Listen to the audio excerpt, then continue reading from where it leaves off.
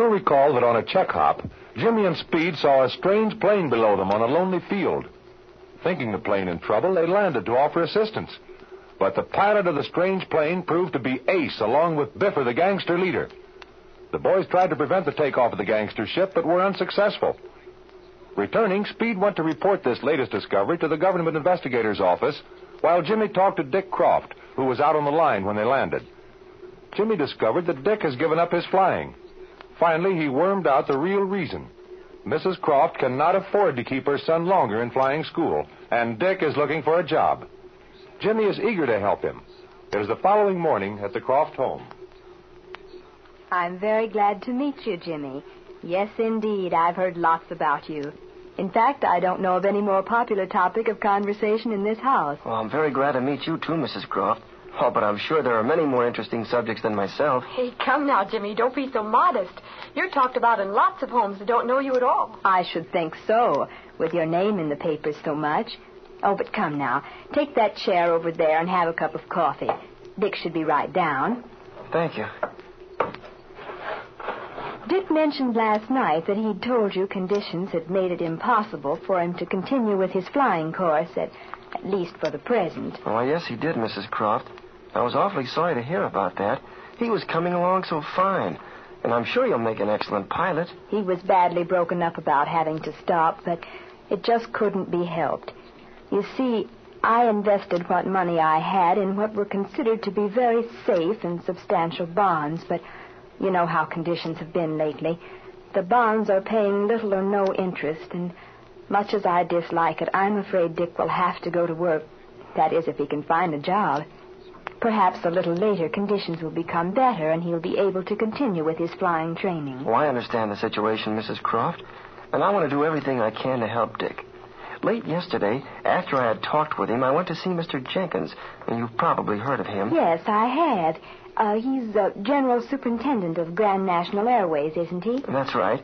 Well, anyway, he told me he'd be glad to put Dick to work as a clerk in the stockroom. His hours would be from 8 in the morning until 4 in the afternoon. You see, that way he could continue with his flying after he gets off work. Oh, I think that's perfectly marvelous, Jimmy. I'm sure Dick would be tickled to death. Oh, hello there, Jimmy. You old stick in the mud. What brings you here in the middle of the night? Oh, Dick, just listen to this. Jimmy has found you a job. He has?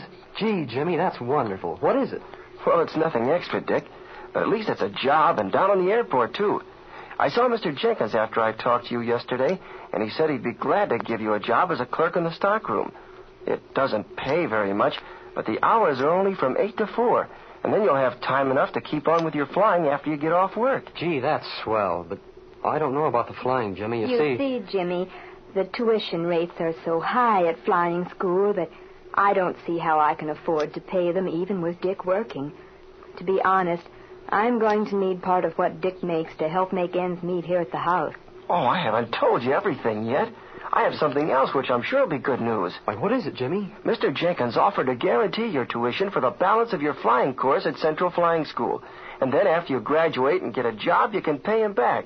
Oh, in fact, I'm quite sure you won't have any trouble getting a job with Grand National Airways. Gee, Jimmy, that'd be wonderful, but I don't... That's perfectly wonderful of you, Jimmy, to go to all that trouble, and Dick will take the job, I'm sure, and we'll all be very grateful for it.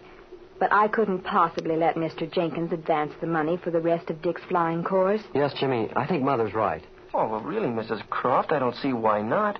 Mr. Jenkins has plenty of money to spare. And he's got confidence in Dick's making a good pilot, or he wouldn't make the offer. Don't lots of well-to-do men help boys through college and allow the money to be paid back to them afterward? That may be true, Jimmy, but such men are usually relatives or close friends of the boys they help. Mr. Jenkins hardly knows Dick. He'd only be doing this because of his friendship for you, don't you see? Mother's absolutely right, Jimmy. We're all very grateful to Mr. Jenkins, but, well, we just can't accept his offer. Gee, I'm awful sorry, Dick, but... Listen, everybody, let's don't get discouraged. The cause isn't lost yet. Well, a new country heard from. What's up, sis? I'm going to get a job. You're not going to do anything of the kind. Nothing doing, sis, and that's flat. Well, I don't see why not. All the girls I know are working to help their people out. What do you think, Jimmy? You're going to take my side, aren't you? Well, gee, Barbara, I don't know. I sort of hate to see you go out alone. Please, Jimmy, don't desert me. There's no reason at all why I shouldn't. I took a secretarial course in high school, I'm a rapid typist, and excellent at shorthand. And if I don't start using them, I'll soon grow stale. But, Barbara, you know I've always said I didn't want to see you work in a business office. I know a lot about aviation. Goodness knows I've heard nothing else for a couple of years. Why couldn't I get a job as secretary to some man in the aviation business? I think I'd be more valuable there than anywhere else. I'm sure you would, Barbara. Listen, I know a lot of people in the aviation business. There's Mr. Jenkins over at Grand National Airways and Captain Sweeney down at the Army Experimental Factory. And Speed Robertson knows everybody on the airport. I think we could find you a job there somewhere. Well, that is, if your mother doesn't object. And another thing, if I had a job, too, then it might be possible for Dick to keep on with his flying. Well, that's certainly swell of you, sis, but I hate to see you do it. Things will get better later on, and then maybe I can go on. Oh, please, Mother, may I? Well, as long as it's not going to be a permanent thing, I'll give my consent. Anyway, you'll be down on the airport where Jimmy and Dick are. I'll talk to everyone I know. Why, I'll bet we get you fixed up with a job in no time. There is something else I haven't told you about. Something that might make it possible for Dick to continue with his flying course. That is, if both he and Barbara get jobs. Why, what is it, Mother? Is it something we don't know about, Mother? Yes. I've been thinking it over for a week now. I received a letter at that time, and if I answer it in the affirmative, it will mean a few $1,000s for us. A few $1,000s? What in the world do you mean, Mother? Say, you've been holding out on us, haven't you? I remember when you got that letter. It was from somewhere down in Texas, wasn't it?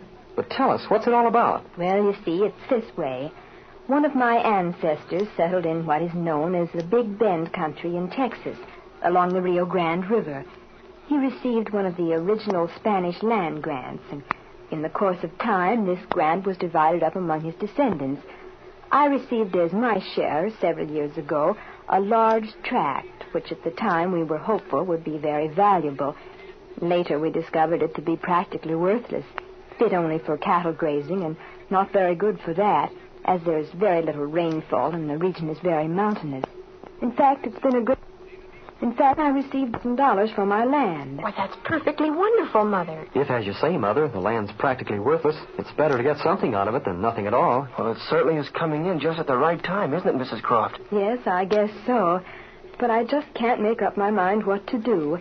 Although I've never seen the land, it has a certain sentimental value. My father lived near there many years and loved the country very much. I sort of had a dim idea in my mind that sometime we'd go down there and perhaps live on a ranch. Oh, I'm not sure whether I'd like that, Mother. Give up aviation to become a rancher? No, Mother, I don't think I'd go for that. Oh, it's a very, very beautiful country, I've heard. You ought to hear some of the old legends and stories about it. Well, what are you going to do about it, Mother? I haven't made up my mind finally, but I guess I'd better take this offer. I may never have one again, and we certainly need the money now. Well, if you'll excuse me, I'll have to be going. I've got to be down at flying school at 10 o'clock, and I want to stop and see Speed and Mr. Jenkins on the way. Shall I tell him you'll take the job in the stockroom, Dick? Absolutely, Jimmy. And thanks a million for getting it for me. And ask him when he wants me to report. Okay, I'll do that, Dick. Goodbye, Mrs. Croft. Goodbye, Barbara. Oh, I just don't know how we're ever going to repay you, Jimmy. Oh, I haven't done anything. Well, see you later, pilot. I'll phone as soon as I have any news.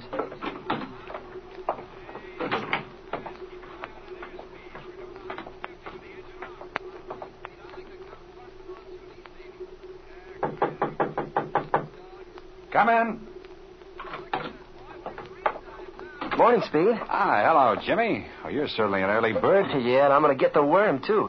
Oh, you know, Speed, I got that wrong a little while ago. I called it fish instead of worm. But Barbara Croft put me right. Barbara Croft? Oh, you mean Dick Croft's sister? That's right. Well, Jimmy, you must have had it bad. Calling on girls this time of the morning? Oh, come on, Speed. Quit kidding me. I didn't go out to see her. I went out to see Dick. Maybe you did, Jim, but she wasn't hard to look at, was she? No, she never is. Oh, but here's what I came to see you about, Speed. Dick has had to leave Central Flying School because his mother can't afford to keep paying the tuition. Also, he's got to have a job. Well, I went to see Mr. Jenkins about it, and he's offered Dick a job in the stockroom. He gets off at 4 o'clock in the afternoon so he can fly after that. And Barbara's got to have a job, too, Speed. Look, she's just graduated from high school this year. She's had a secretarial course, and she'd make somebody a wonderful secretary, especially in the aviation business. I thought maybe you might inquire around and see what you could do for her. Well, you seem to be fixing the Croft family up pretty well, Jimmy. Does Mrs. Croft want a job, too? No, but she's had some good luck, though. How's that, Jim? Well, she owns a tract of land down in the Big Bend country in Texas, down near the Rio Grande. It was her share of what was an old Spanish land grant or something like that. I don't know. Anyway, she always thought it was worthless, and it was a burden to her to keep the taxes paid on it. But last week she got a letter offering her a few $1,000s for it. That'll certainly come in mighty handy right now. Huh. How big is this tract? Oh, I don't know exactly, Speed, but there's thousands and thousands of acres in it. Well, a few $1,000s doesn't seem very much for a big tract like that, Jimmy. Well, I know it's Speed, but the land is practically worthless. You know, I've flown over part of that country, Jim. It's one of the wildest and most beautiful regions in the world. If you ever see it, you'll never forget it. The mountains rise high in the purplish haze like mammoth guards. On a clear day, you can see 150 miles across that desert. Oh, gee, it must be wonderful, Speed. I never heard you talk about any country like that before. Hey, Jim, by the way, I just thought of something. What, Speed? You know, a big oil field has just been opened up not very far from that region you're talking about. Is Speed right? Is there oil down near Miss Croft's land in the Big Bend country? What will she do? Will she accept the offer she has received? Be sure and tune in on the next exciting air adventure with Jimmy Allen.